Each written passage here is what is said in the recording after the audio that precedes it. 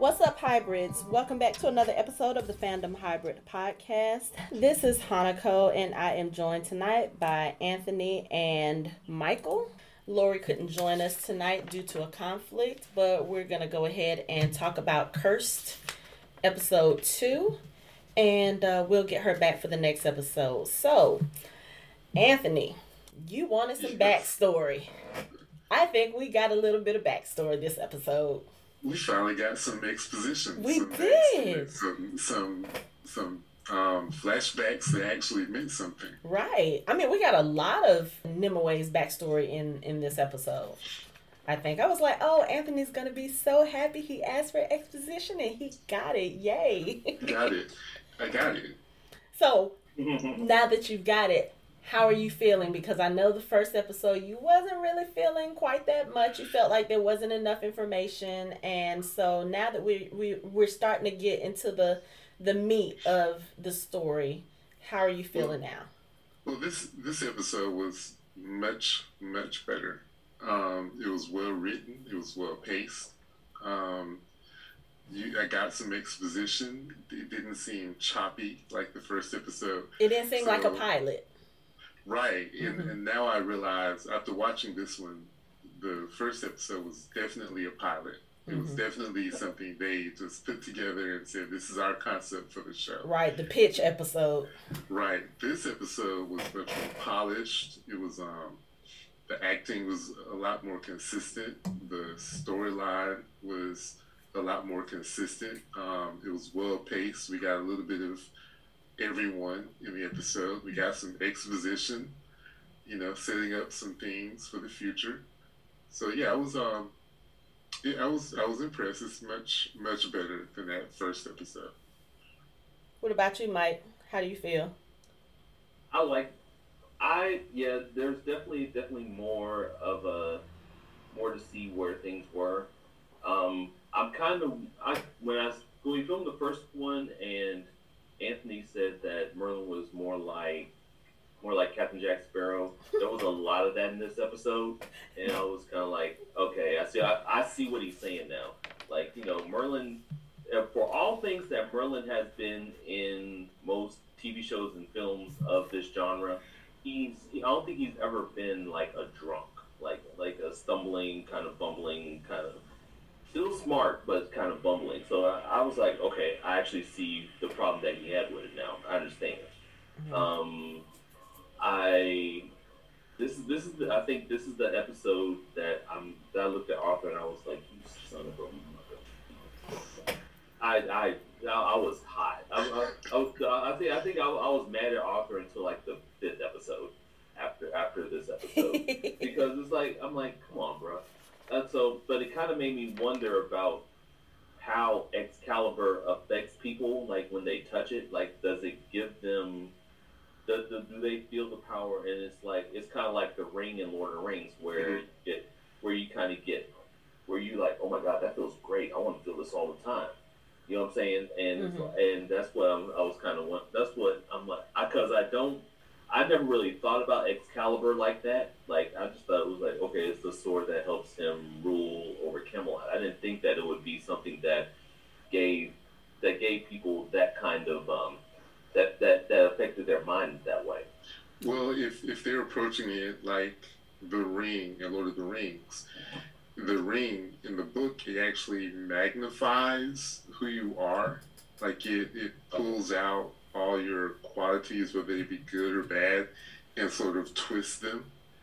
And if the sword is similar, it could be something that pulls out what a person really is on the inside, like amplifies who they are, or what they really desire. Because I think he really desires, because he was getting ready to take it to try to become a knight. So I think that's what his heart's desire is. So it probably really amplified that, and he was like, I have to have this. I really like Nimue, but this is gonna help me. This is the ends to my means.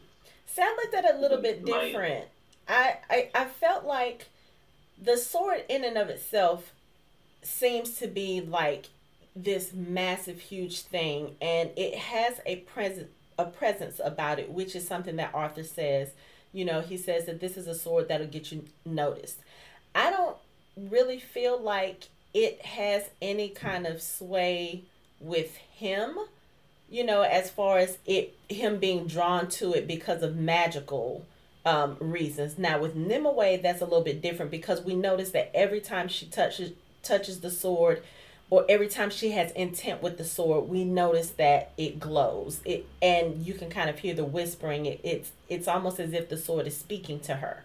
So I think it probably has more purpose in that sense towards her. And I think for Arthur, he's just looking at it as it's a sword that has presence, it's a sword that'll get him noticed. And, we talked about the fact that right now he is pretty much a mercenary. He's not a knight, he's not the king, he's not anything that we know him to be from legend. So I think this is kind of the start of that journey for him, and I think that the sword is just a means to an end for him. When he takes it at the end, he says that he's going to fulfill a dying wish, but he doesn't necessarily say whose dying wish he's fulfilling. So I don't think the sword has any pull for him magically. I think it's just, this is the way that I'm going to achieve what I want. I don't think it's pulling him magically. I know what you're saying, but I still think that the way that he wielded it is different than the way that he wielded his own sword when they were practice sparring in the first episode. I think that he wielded it differently when he first held it than when he had his own sword. So I think there's something there. I would venture to say that's probably because of the difference in filming from probably the pilot episode, the pitch episode, and the second episode. So now you're on that, okay? But I mean, really, like Anthony that's said, true because that happened in what was the show, Iron Fist. Like he only had like a couple of weeks before the show to learn how to fight. So maybe the actor got a little bit more training in wielding and holding a sword. That's how I looked at it. Especially thinking that, like you said, the two episodes, they're about the same show. They have the same actors, the same people. But the second episode was so much more polished. It was more, it flowed more cohesively. It felt like an actual show with a beginning, a middle, and an end, and a very good flow throughout the episode, where the first episode was just kind of all over the place. So I would just attribute that to just him having more training. Like, okay, if you're going to be Arthur, you have to look the part, and that means that he's got to be better. Because I mean, yes, when he wielded that sword, he looked amazing. I was like, oh. Yeah, okay. I kind of agree with Mike a little bit. It seemed like he was really feeling it, and I do think that maybe having the sword in his hand made him feel a certain type of way, and you kind of see it. And even with the with the sounds changing and that mystical air, like you hear it when she pulls the sword, or you also hear it when he was wielding the sword too. Yeah. Yeah. Mm-hmm. I just think that, I just think that maybe it's because we know what he's destined to be. Maybe that's why we're looking at it the way that I'm looking at it. Like, oh my God, there's something magical in the sword that is calling him to his destiny. Yeah, y'all not being objective. I can't. Okay, we can't. The three of us cannot, and the four of us, I'm sure Lloyd is the same way. We can't be objective because we've seen movies in Arthurian, we've seen the Arthurian legend in many genres. It's not new. It's not anything that's new. It's not original. Right. So we know that Arthur is eventually going to be king somehow, some way. So when he picks up the sword, he's like, oh, we're like, oh. It's kind of like. See, I hate to bring back Luke Skywalker. I was thinking that too. He's kind of like Luke when he first got the lightsaber, when Obi-Wan first gave Luke the lightsaber in Episode 4. Yep. It's like he was like, oh, that's nice. I like that. So it's like there's a lot of I'm not 100% positive, but I'm thinking that Star Wars does have some Arthurian themes involved in it. Mm-hmm. Oh, it does. But, yeah. George Lucas says that. That's what I thought. That's what I thought. Yeah. So it's like, I mean, but in that scene you could see it, and you could almost hear the lightsaber cutting through the air when he was testing out the blade. You could almost you could basically hear the boom, boom, boom, boom, and you were like, okay, see, this is where it. But then it takes. I think him stealing the sword is kind of a weird turn in this, because it's like people think of King Arthur, they think of someone noble and someone who does things for the good, but he stole the sword and dropped her off somewhere, dropped her off in a nunnery, and was like, all right, I'm out. I mean, that's not really noble. That's just him. That's him thinking about himself and trying to get himself where he's supposed to be. That's not really, okay, she's good, maybe I'll take her with me. Like, this lady helped me get the sword. This is so that I can be where I need to be. He was like, fuck it, I'm taking the sword, I'm dropping her off. All right, sis, take care of her, I'm out. And boom, he's gone. Really, I looked at it a different way, because he told the girl, I'm assuming that's his sister, because they were the same complexion. And that's really. I know, it really is. But she seemed a lot more concerned with him, and she also seemed like she's maybe a little younger than him. Mm-hmm. And at first, I was thinking that was a convent, but then it kind of looked like a church, but it also looked like a mansion or a house. So it looked like a whole bunch of things. So I just like, okay, well, this is a place where he feels safe and comfortable leaving her there. So this is family. So it's probably his sister. Yeah. And if that's his sister or half sister, then that's probably going to be Morgana. And everyone knows how that story's going to go. She's not going to be good the whole time. Huh? Puzzle pieces, yeah. Yeah. So, we don't know that. Like I said, I'm not binge watching it. I'm taking it one episode at a time.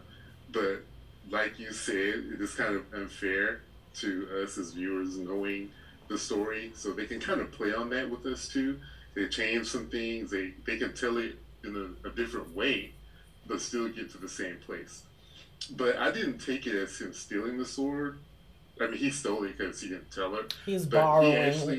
I think he actually meant it when he said, "I'm gonna do this for her, to kind of keep her out of harm's way."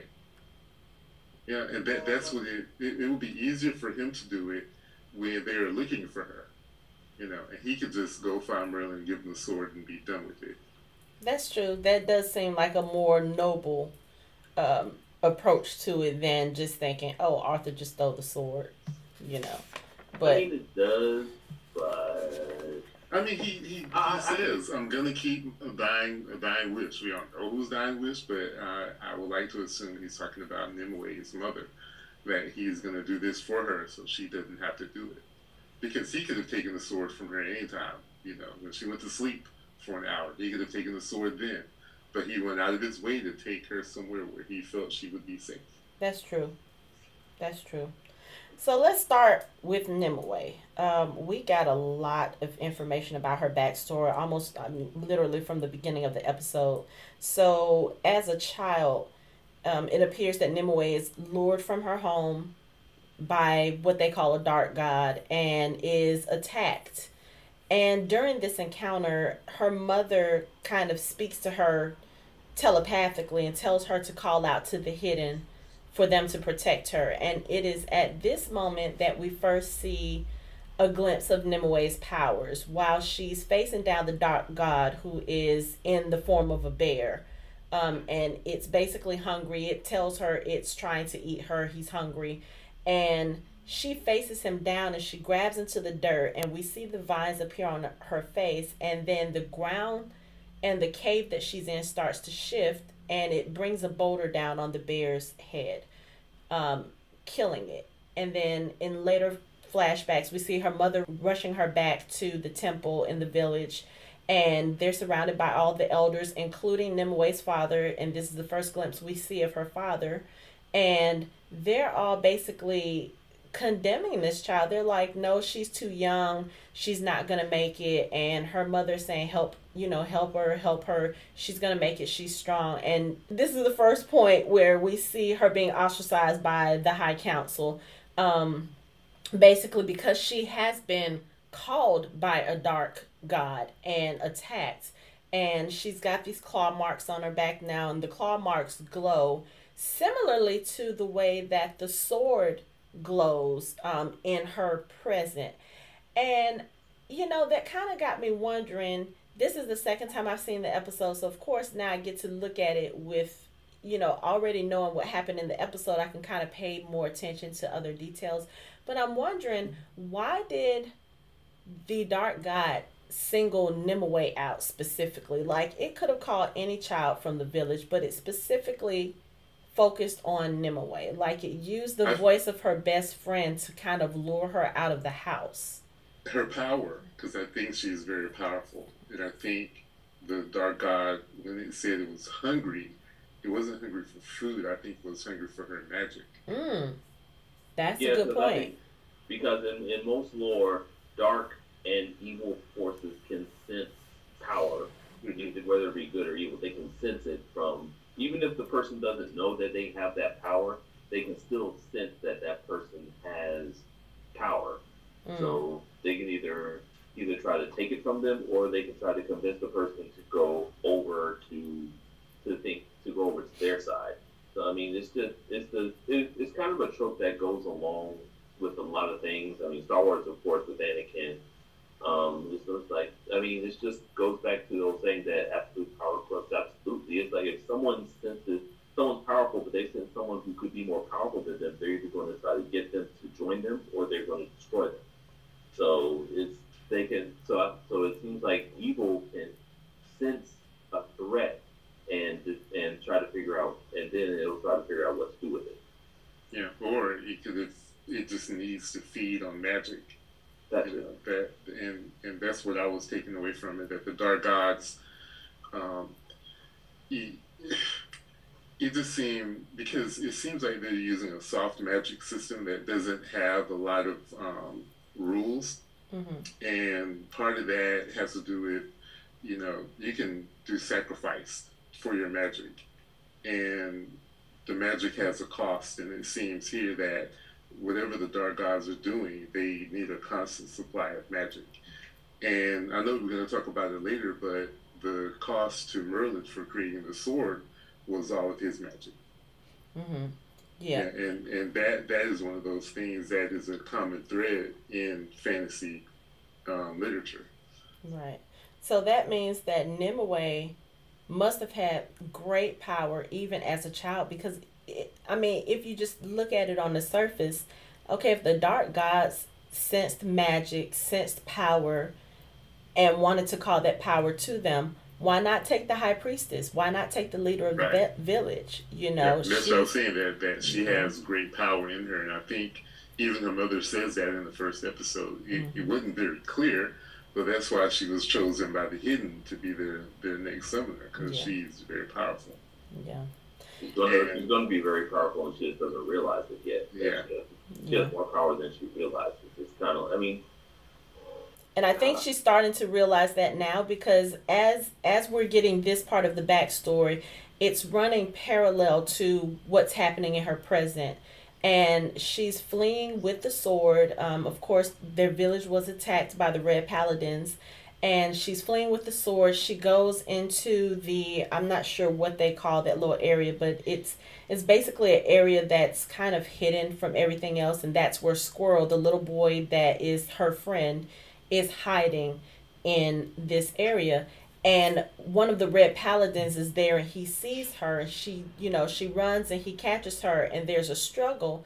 He's basically trying to kill her, and she's flashing back to her childhood, to different instances in her childhood after this Dark God attack. There was an instance where her mother is singing to her, and there's an instance where she's run away. She's flashing back to all of these different things while she's being attacked, and all of a sudden we see the vines appear, And when she comes to, she sees something in the distance that kind of, it startles her and it scares her to the point where she has to run off and, she has to throw up because what she sees scares her so bad.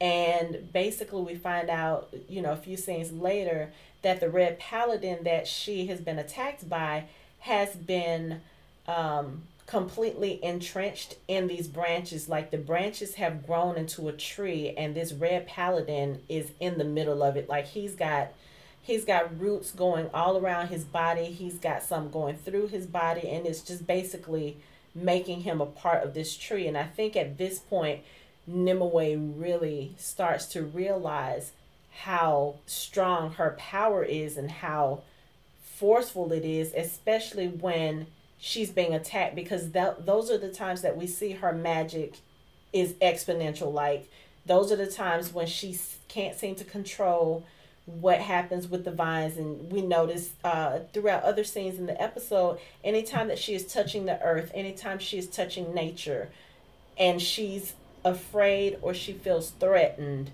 that's when her magic is at its greatest. And it's kind of like, woo.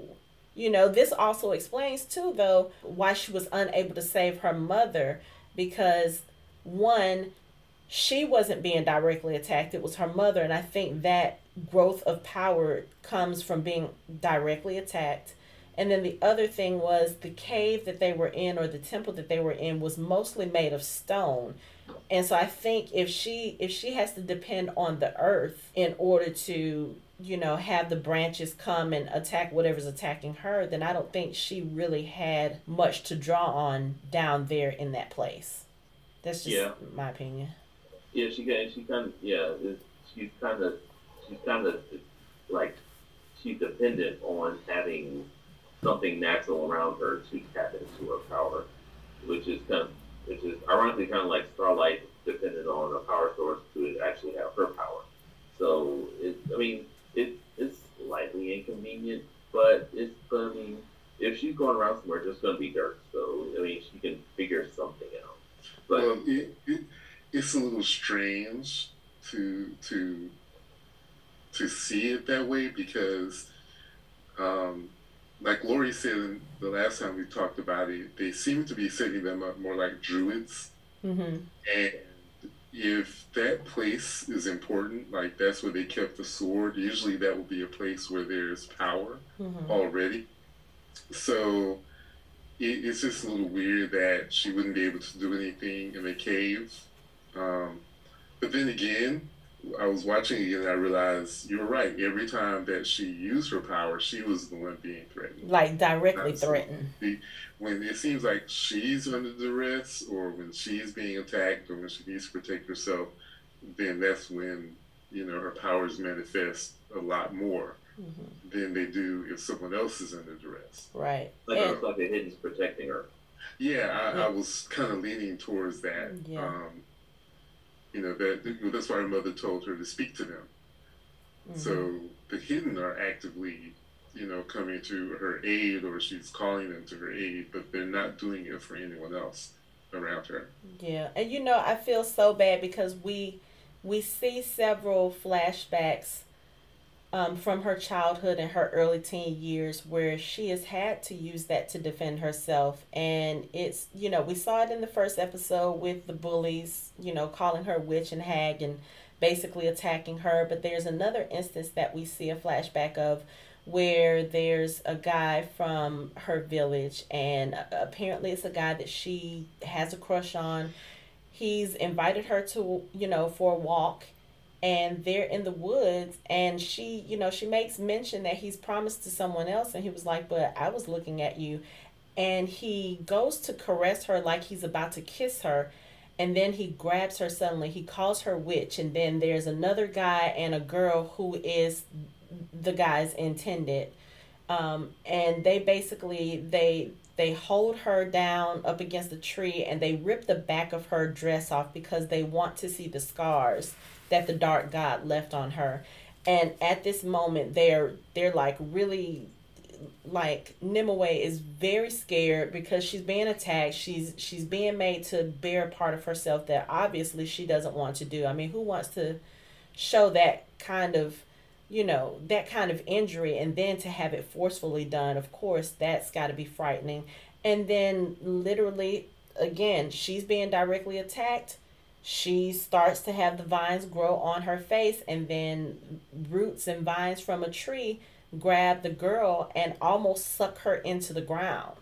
And I'm like, you guys keep calling her a witch and a hag. Why the fuck do you keep bothering her? Like, obviously y'all are scared of her for a reason. If you think she's been touched by a dark god, that would be the last person I would want to mess with. That was my thought. We've talked about it before, how people don't realize that you don't mess with people who are like that, because they do eventually will lash out. They can become bad. So you should do it the other way. Be their friend. Get to know them. Try to be nice to them.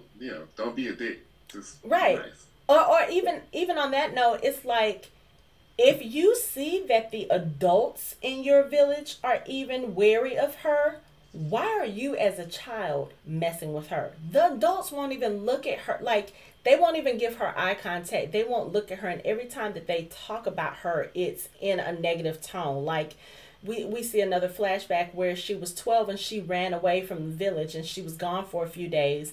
And, her mother tries to say, you give them things to talk about. And she was like, you don't know what this is like. They don't want to be my friends, not yours. They're scared of me, not you. They don't want me here, not you. And it's kind of like, imagine having to navigate this throughout your whole childhood, because she looked to be about 5 or 6 when the attack happened. So imagine being that young and having to live in this village where it's obvious no one wants you, no one trusts you, everyone is scared of you. And then on top of all of that, people are deliberately setting out to bully you and to make you feel as if you don't belong. Like, who in their right mind would think that's the person I want to go bully today? That's the person I want to lure into the woods and like tear their clothes off so I can see what the dark guys did. Obviously, these kids are stupid, but also, it is dumb kids, but it's dumb kid curiosity. I mean, because they've heard all the stories about, okay, don't go near Nimue. There's something bad about her. She's evil. She's a witch. Just leave her alone. Da da da. And they're like, really? Just think to the old adage where a child is told not to touch the iron is hot, so they touch iron anyway and they get burned. And they know not to do it again. Exactly. It's like people are stupid. I mean, children are even more stupid because they're learning. And it's like kids are inherently they pick up things from their surroundings.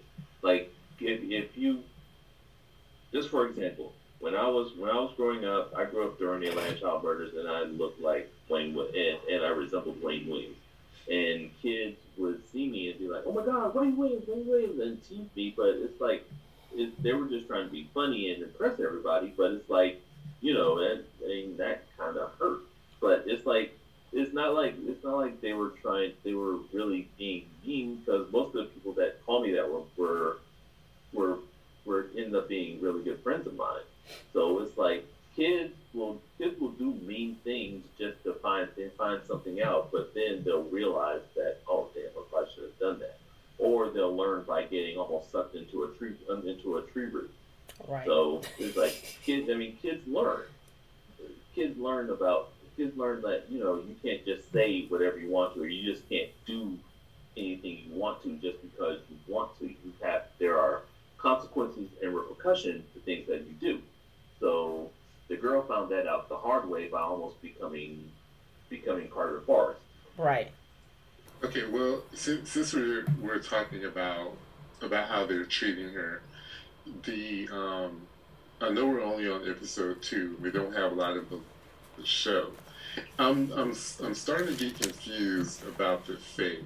I mean, are they Fae? Are they human? Are they hybrid? Because we've seen an actual was it a winged fairy? Mm-hmm. The moon, silver, wing. Moonwing. Moonwing, but it's like, okay, if y'all are Fae, do not all the Fae have at least a little bit of magic in them? I Well, mean, it just, I don't know. I need a little bit more information because if they're being singled out for being Fae, well, what kind of Fae are they needing to be singled out? Are we actually dealing with fairy people? Or are they just, or we just have to assume that they're just being mistreated because they're different? well, from what we know so far, we know that Nimue is of the Sky Fae tribe. That's what they're called. And then we've seen the Moonwings. There are some other tribes of Fae that we will be introduced to later on in the series. But basically, what it is there are some of the Fae that can pass as human. Like they don't have the pointed ears, they don't have wings, they don't have horns. So they look pretty much like Nimue. So Nimue can go into another village, and unless she tells where she's from, they wouldn't know that she's Fae. That's one of the reasons why in the episode when she's escaping and she gets on the dentist cart and they ask her where she's from, she tells them that she's from a different town because that town is all human. So she can pass for human, and they do have some other fae that can pass for human. I think Pym, if I'm not mistaken, her best friend, I think Pym has a little bit of the pointy ears, but not so noticeable because she wears her hair long. And then, you see Squirrel has the pointy ears, and some of the other fae that we saw later on in the episode, they have distinctly fae features, but they're all from the same village.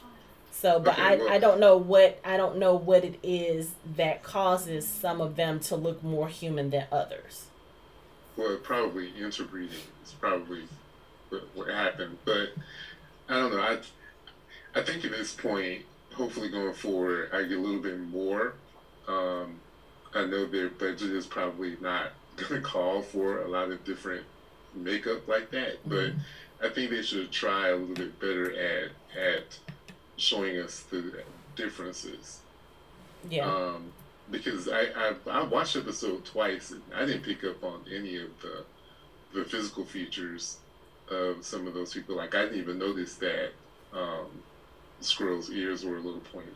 I think they are. And Yeah, something about I his just eye noticed the color. braid. The hair is all braided the same. That's Yeah. the one thing I noticed because her father's hair was braided the same way her hair is braided. And I noticed, oh, mom's hair is braided like that too. And I started looking at all the other women Hmm. and men, and all their hair is braided very similar. I was like, okay, well, I guess that's how I'm supposed to know they're fake. You know, Yeah. And how they then braid their hair. I think also with some of them, it has something to do with the eyes, because later on in the episode, we run into the Gray Monk again with Father Cardin. They come across the area where Nimue slayed the wolves, and the Gray Monk is very observant, and he notices that the footprints are that of a young woman, and they see the damage done. And Father Cardin immediately says, "This is no ordinary sword," meaning that one Fey girl couldn't have made all this damage with just a regular sword.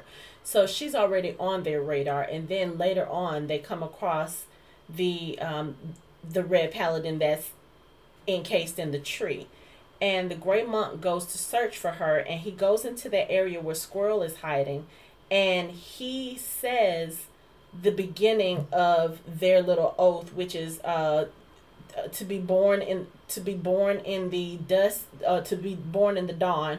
And then Squirrel finishes it and says to die in the twilight, and he comes out and realizes it's the gray monk, and the gray monk captures him. And I have to mention this. So the whole time that the gray monk is taking Squirrel to wherever he's taking him, Squirrel is mouthy. He is going off. He is Yeah. calling him names. He is giving him insults.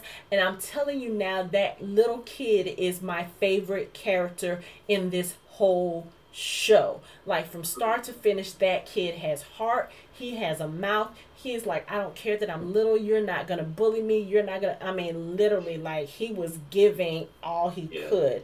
He was funny. He was like, you know, your horse is ugly, you're kind of ugly too. As a matter of fact, you guys look just alike. Right. He was like, and I like he was like, and I like horses, but Yeah, he was giving him the business. he was like, giving it to him, and I was here for it. Because they're kind of good. Yeah. Well, I think also I was thinking that he was doing that because he was trying to warn anyone who was around. Yeah, and it did help him. It helped him because some of the Fae came to his rescue that night. And something that struck me that I didn't notice the first time I watched the episode was one of the Fae brothers says, "Look at his eyes." And then another one says, "Shed a few tears for us, brother." And I was like, oh, is he implying that the Gray Monk is Fae? Like, I didn't even think about that. Yeah, I didn't either. And then I thought he was talking about the makeup, that he has the crying makeup. See, that's the thing. I don't know if that was what he was implying, or if he was implying about his eyes. Because if you think about it, we really don't see much of the Gray Monk's face. Like, they do focus on the tear. I don't know if that's a tattoo, if it's paint or whatever it is, but he does look kind of dark with the hood on, and I just don't know if that's another feature that's supposed to distinguish Fae from human. But I thought it was kind of interesting that he said it in that way, because he said it in a very pointed way. He was like, "Shed a few tears for us, brother," and I was like, "Oh." Yeah, that combined with knowing the little saying is like, huh. Right. Okay. Yeah. Right. So okay, yeah. So it kind of leads to that when you think about it like that. Yeah. Plus his fighting. He kind of his fighting style. Okay, I don't know anything about Fae fighting styles, but see, and then I found myself confusing Faes with elves, because I started thinking about Legolas. I'm like, wait, Legolas with elves, that's not the same thing. Yeah. I guess so I get my fantasy creatures mixed up. Mm-hmm. So okay, see, now you should have told that to me, Hanako, because now I have a crazy theory. Here we go. Yeah, I know who the Gray Monk is. I have another thing that might give you a clue on that too, but I don't know if you want it. Well, I know in some stories, Nimue raised Lancelot. Mm-hmm. So if he knows Fae stuff, or is part Fae, or is Fae, then that would have to be Lancelot. And yeah, it does. Because if it's going to be about redemption, about his redemption, then that would be ideal for, I don't know, I'm going back to what I said about they're going to introduce us to different Knights of the Round Table as we go through this season. Right. And he seems like a prime candidate for someone who, in all the stories, Lancelot is not necessarily a great guy. Right. But, he in some particular stories, that's the case. And Nimue raised Lancelot. And Lancelot has been known in different stories to have betrayed Arthur for various reasons. So he seemed like a prime candidate for someone like that. Because ultimately he let Squirrel go, because Squirrel is her child. So I guess he does have a line that he won't cross. Well, I mean, he sent him off with a message like, tell your brothers I'm coming for him. Yeah. But honestly, he really didn't have to do that. He's coming for him anyway. And they know he's coming. Here's the other thing. So when they were threatening the Gray Monk, they were threatening to stick a hot poker up his horse's butt and let him, and let him drag him, he specifically speaks to the horse. And he says, "Settle down, Goliath." And I'm like, why do we need to know the horse's name? So I looked it up, and Goliath is actually a reference to Lancelot in some lore, because they say that when Lancelot is described, he's described as See, so I was confirming my theory. I was like, okay. So, it's just I thought it was interesting because we've seen some of the other horses, like of course Nimue's horse is Old Boy, but we don't know if that's a name or if that's just what she calls him. But he very pointedly looked at the horse and said, "Settle down, Goliath." And I'm like, why do we need to know his name, his horse's name? Like I said, sometimes I feel like those little tidbits that we find in an episode here, episode there, are going to be a little bit more important later on. So that was just something that just kind of stuck out in my mind. And of course, that was before he started like literally slaughtering them. Those Fae. Yeah, it's kind of like again, it's kind of like if you know who this person is, you know of his reputation. Like this man is known for like slaughtering Fae villages by himself. Why would you? I understand trying to capture him. You caught him off guard. You're trying to rescue Squirrel. You think you're gonna take him in, but I felt like they were being a little too careless. Well, they were kids. Him. I mean, they were young. So that goes back to what Michael was talking about: people being young and not really understanding the situation. Like if they were older people, if they were older fighters, they would have killed him immediately. Yeah. They wouldn't have waited because the guy's he's bad. Right. But I do think it's interesting. I don't think he was looking for her because he specifically asked Father Cardin, "Let me find her." He says, "No, I need for you to kill the Fae in the woods." Right. So I don't. And then he turns to the other paladin monks and he tells them to spread the word they were looking for. So I was just saying I don't think he was looking for her. I think he was looking for more Fae, and he was just following the tracks. And that's how he came across Squirrel. But I don't think he was looking for her specifically because if he was looking for her, she would have been easy to find. Yeah, I think so too. Yeah, so that's all I want to say about that part. Yeah, I just. But he's Lancelot. Lancelot really reminds. Have y'all seen Sky High, the Disney movie about the superhero high school? Yeah. I haven't seen it in so long I don't remember it, but yeah. The Weeping Monk reminds me of the kid that was like he was kind of like the rebel in the movie, the one that had the fire powers. Mm-hmm. He kind of reminds me of him for some reason. I can't figure out why. I wonder. I mean, it's possible he could have been in that. I mean, I don't know, but like I said, I'm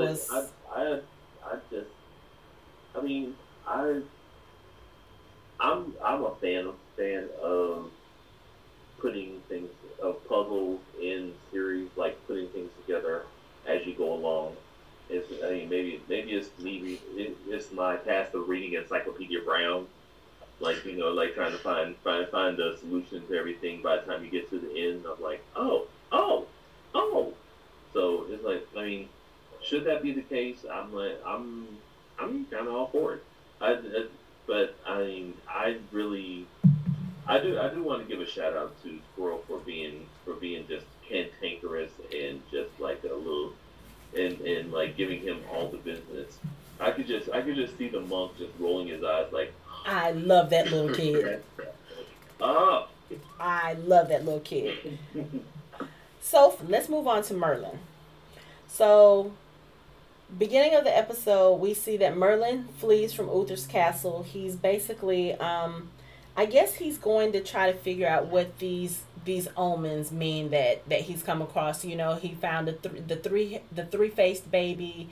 There were the 3 crowns in the sky, the blood rain. There's all these different omens, and obviously they mean something to him. So he goes on his own little quest, and we see him end up in the cave where Nimue's mother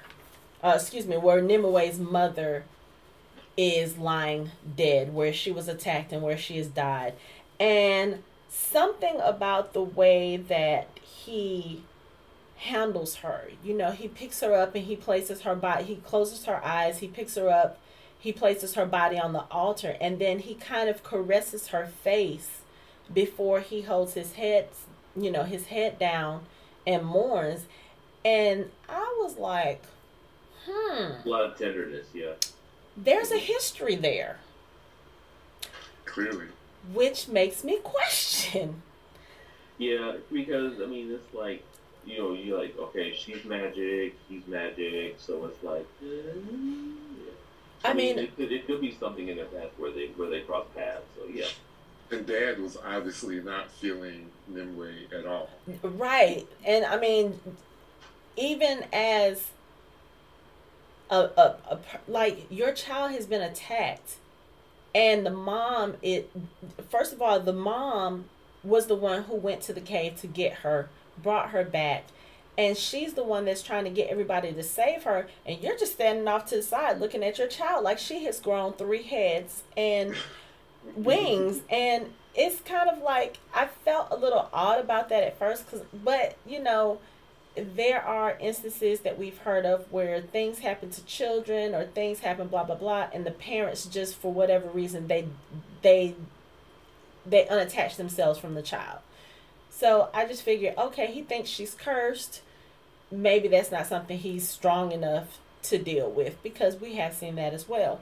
But now seeing that little scene with Merlin and Lenore, the way he treated her, it was kind of like, I feel like there's something more there. And if there is, I wonder if that is why she had the sword, with the imprint being in his body, and then if that's the reason why Nimue might be so powerful. I mean, it explains the connection, like when Nimue raised the sword and he got the sword imprint on his side, so you're like, okay. And then when she had her visions, he saw them in his sleep. So obviously there's some kind of psychic connection there. He's obviously connected to the sword. If he put everything he had into making the sword, then that's a part of him. Yeah. And if she's a part of him, then they would be connected. Yeah. And he does say that later on, when he has a meeting with this figure called the Widow, and she's like some kind of ghostly specter. I'm assuming she's similar to Death. And they start talking about the sword, and the Widow calls it the Sword of the First Kings, and Merlin calls it the Sword of Power. And she mentions that the sword, apparently they have been told that the sword had been destroyed, which we obviously know is a lie. And she mentions that will have grave consequences for Merlin if the Shadow Lords find out that this sword is still in existence.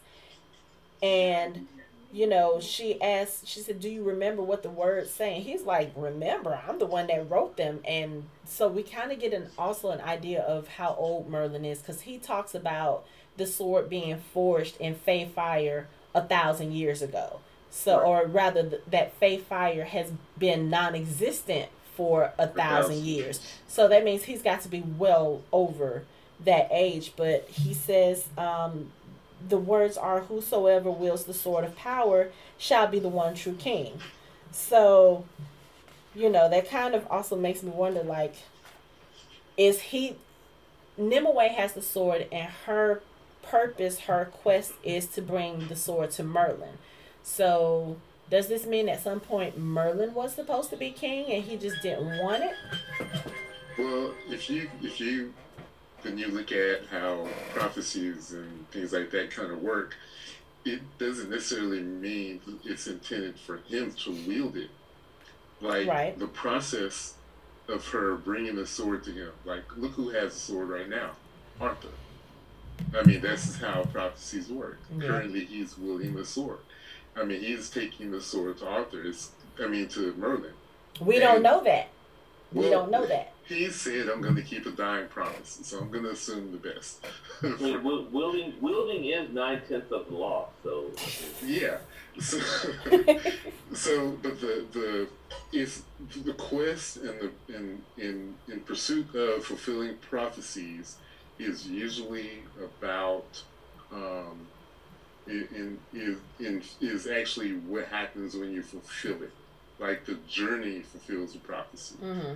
Like Arthur being a part of Nimue life, being a part of getting the sword to Merlin, the changing that he's going to go through, the changes she's going through, Merlin's going through, trying to get to the sword. All these things are being put in place in order to create this path for Arthur to become who we think he's supposed to come. But the thing I wanted to mention is okay, so my first question was, if the Shadow Lords are going to cast him out, does that mean that Merlin is a Shadow Lord? Because she said if they cast you out, it doesn't end there. They're going to come hunting you down. I didn't think about that. So then we have the Shadow Lords, then we have the Hidden, and we have the Dark Gods. I just need to know how they're all related. So usually, the underlying struggle in fantasy, there's a light side and a dark side. So we have the Hidden on one side, and we have now the Dark Gods on the other side. So who are the Shadow Lords? Or is it the Hidden versus the Shadow Lords? Is Merlin the Shadow Lord? If Merlin is the Shadow Lord, then I don't know. I have a lot of questions now about their lore, and I don't know if they thought it through or if they have a plan for this. Right. But the way she said it, it sounds like that he's actually a Shadow Lord. Yeah. And if he's well over 1,000 years old, then that would make sense. Yeah. You get answers, then you get questions. Yeah, more questions. Way of life, yeah. I don't know. That would explain how people think he's a magician. If he had Shadow Lord powers, they could just say, "Oh, you know magic." And like, you have no idea. And he's like, "You have no idea of the kind of power that I actually have." Yeah. It could be. I don't know. But he does say that the sword. Some stories, he's actually half fey and half human. I don't know how they're going to go along with this. I don't know how they're going to approach it in this story, but they've only mentioned that he's fey in this story because in the first episode when he first appears to Uther makes mention that they are his kind. Okay. Talking about when the Red Paladins are destroying the villages, they are his kind and he doesn't seem concerned with what's happening to them. Yeah. But, I kind of wonder, so Merlin says that the sword took his magic, which, he confirms what the rumors have all been saying for years, that he does not have his magic. And he also mentions to the widow that reclaiming the sword must never happen. Like, he was very emphatic about that. So I'm wondering, is the sword a curse to him? Why is he so adamant that this sword not make its way back to him, and how did the sword take his magic? He said he says the sword is cursed. So I wonder if we're going to get a history of maybe when the sword was forged and the first kings who used it. How did all that turn out? Yeah. And maybe he's scared of getting his power back. Maybe he knows that if he gets the sword, it may corrupt him, become a part of him again. And I don't know. Who knows? Yeah, that's true. That kind of power. From what he's saying, he has a very real fear of the sword, like of the power that might consume him if he possessed the sword. So maybe there's something to that too. Because it's just like ancient power corrupts absolutely as well. I was also thinking the Arthurian tales remind me a lot of the Canterbury tales. Like where it's like there's a lot of retelling of tales. So that's how a lot of there are really a lot of inconsistencies, and not really inconsistencies but differences in the way that people tell them.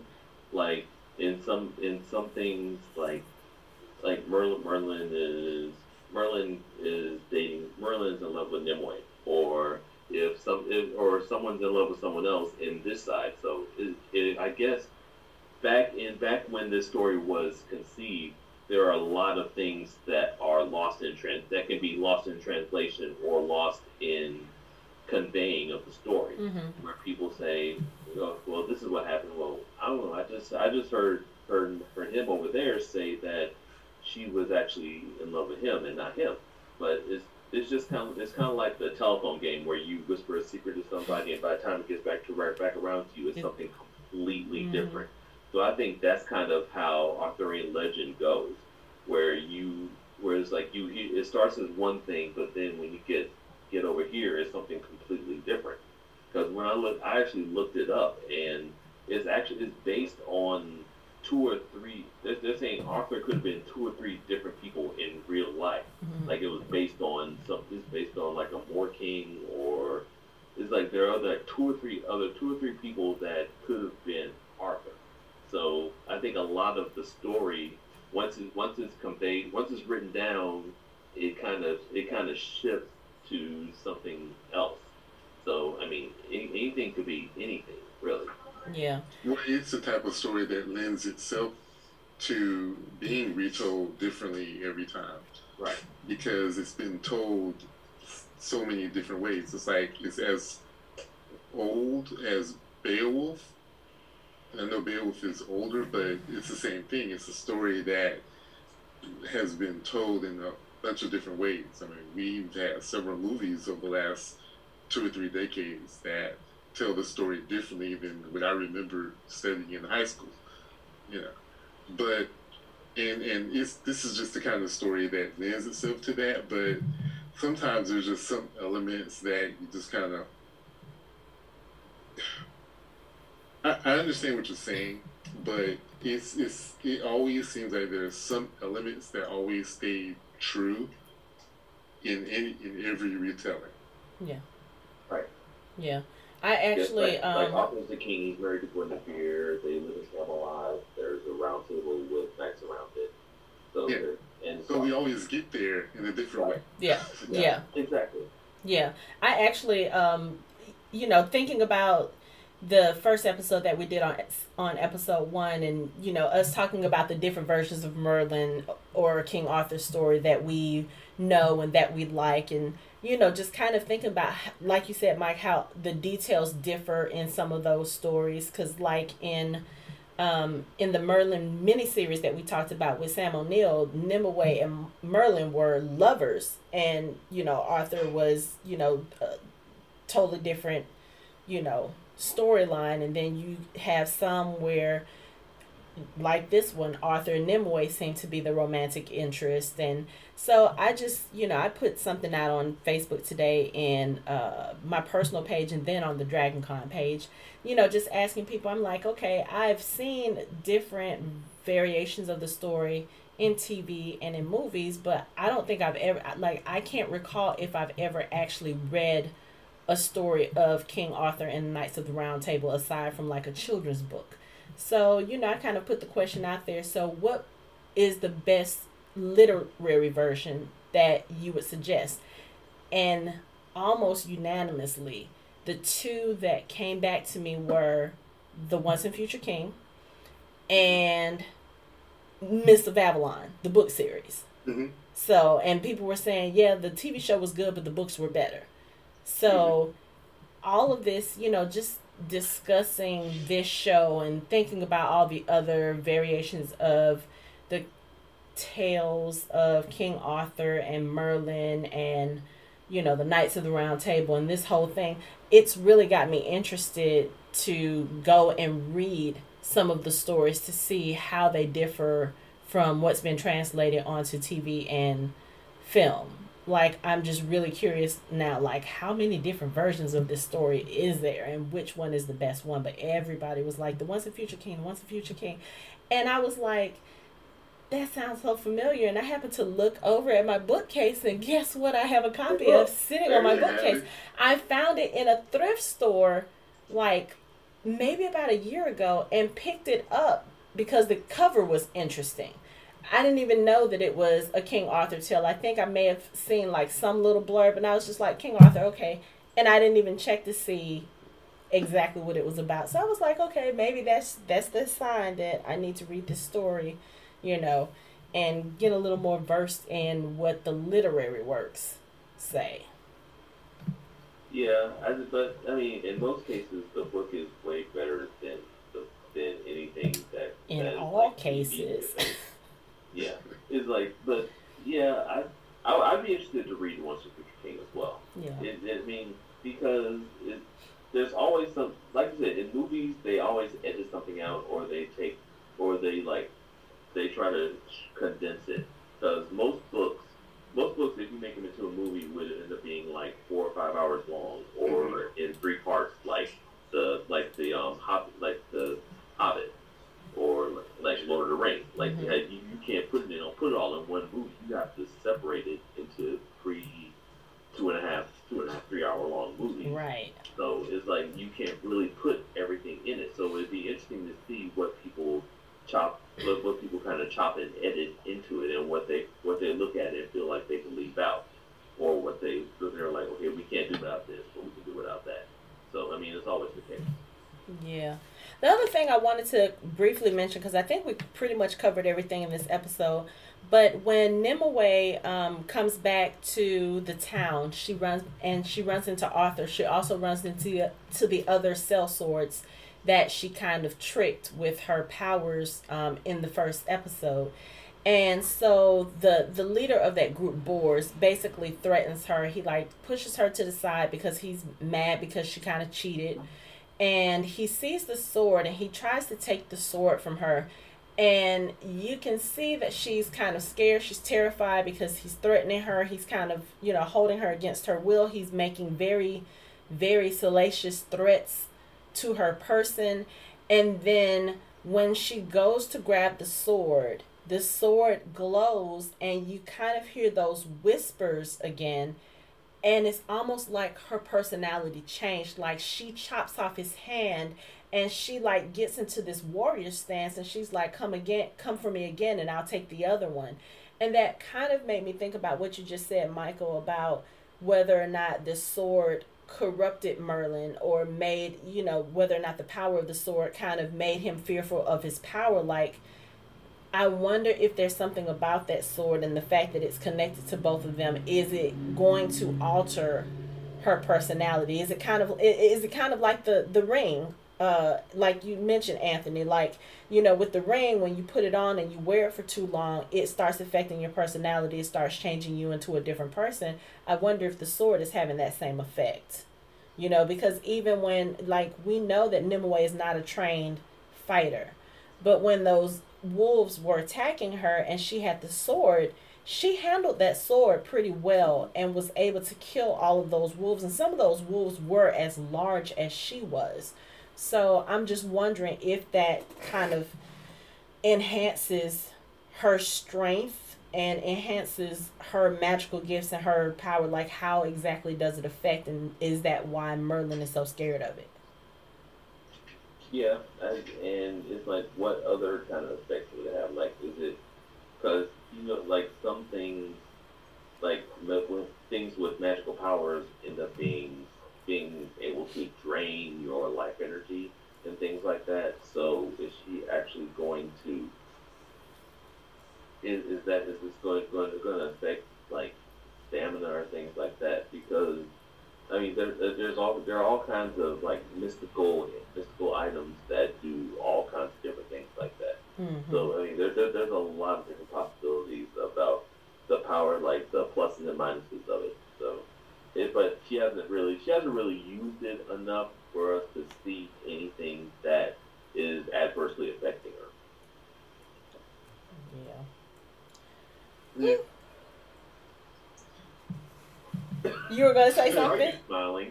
I don't know. It's just one of those things where it's just another magical item, and usually magical items and stories like this just bring out the worst or the best in people. And I'm just trying to keep it simple. Brings out the innermost you. Yeah, it does.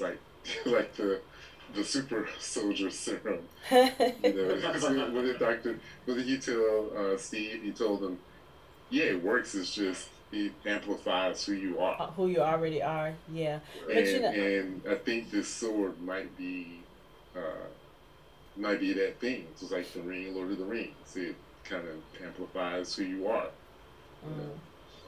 But but I did want to mention Arthur's Sarah Connor speech about no fate for what we make for ourselves.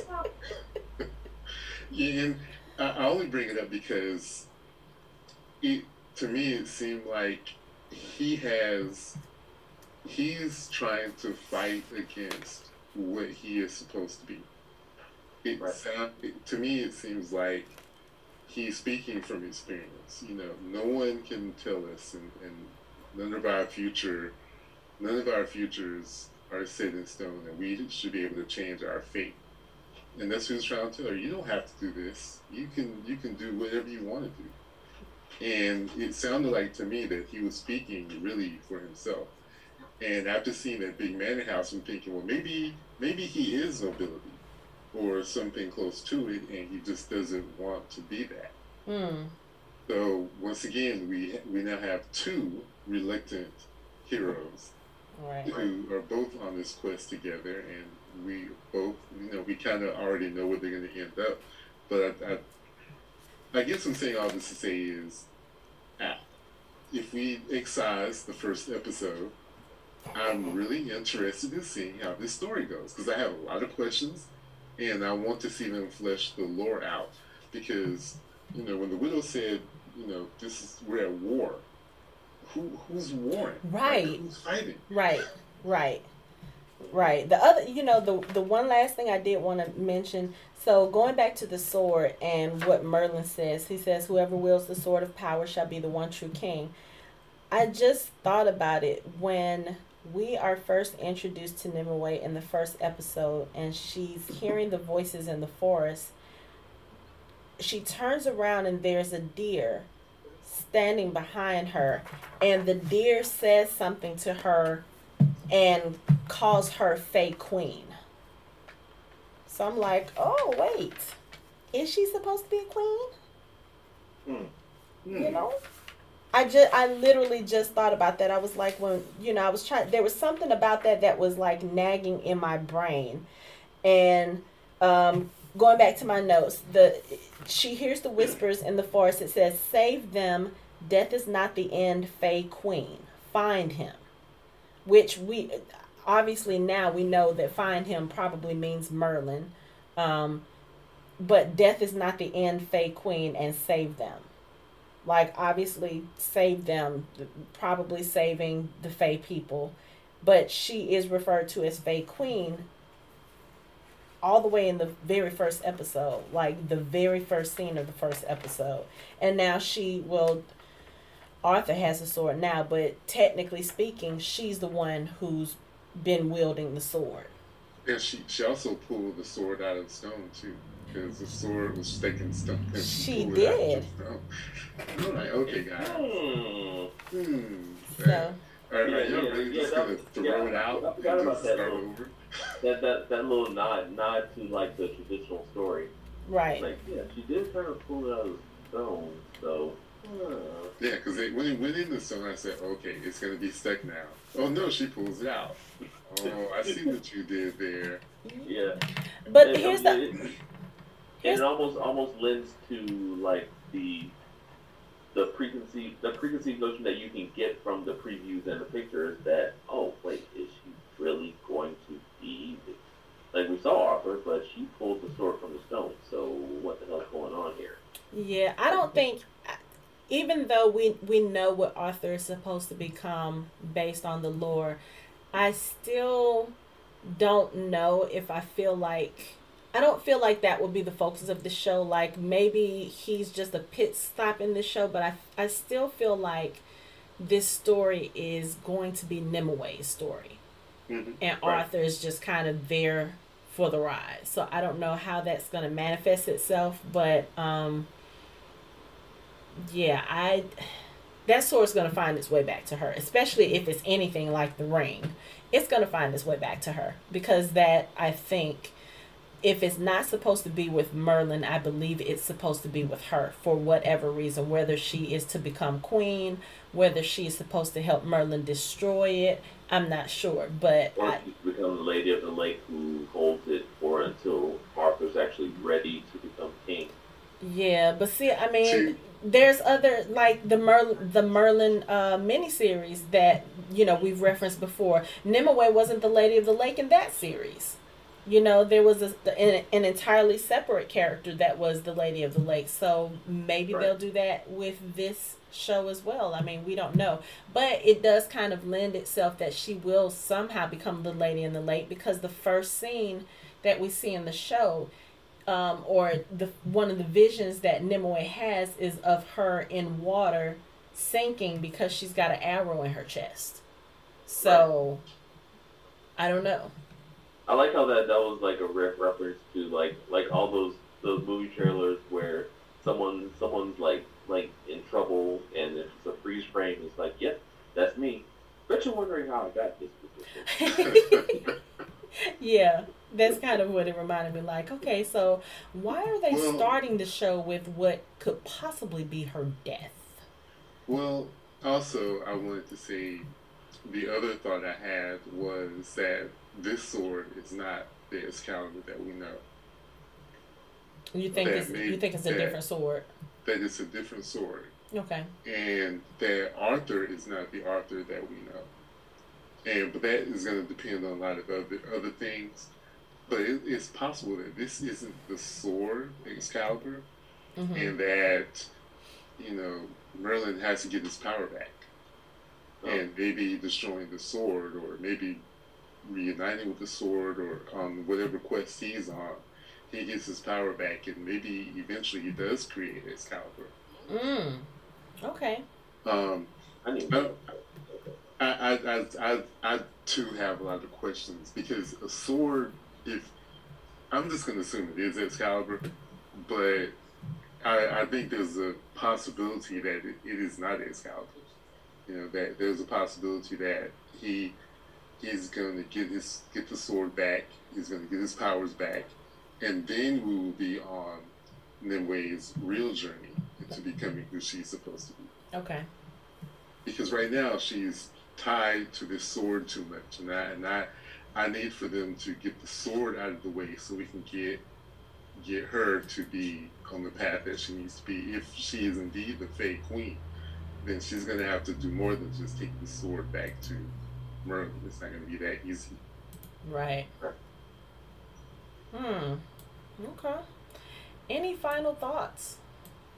Yeah. I'm still like Father Cardin is still. I still maintain that he's the most dangerous person in this show.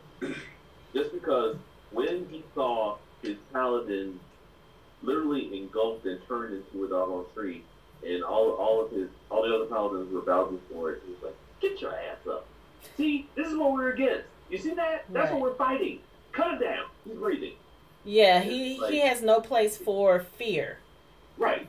And it's like, but that makes him even more dangerous, because he's telling all of his followers, like, don't be afraid of that. There's nothing to be afraid of. That's what we're fighting. Go fight it. And it's like, they're like, okay, sure. It's like, yeah, you take your sword, cut down the mystical vines and get him out of there. And he's like, okay.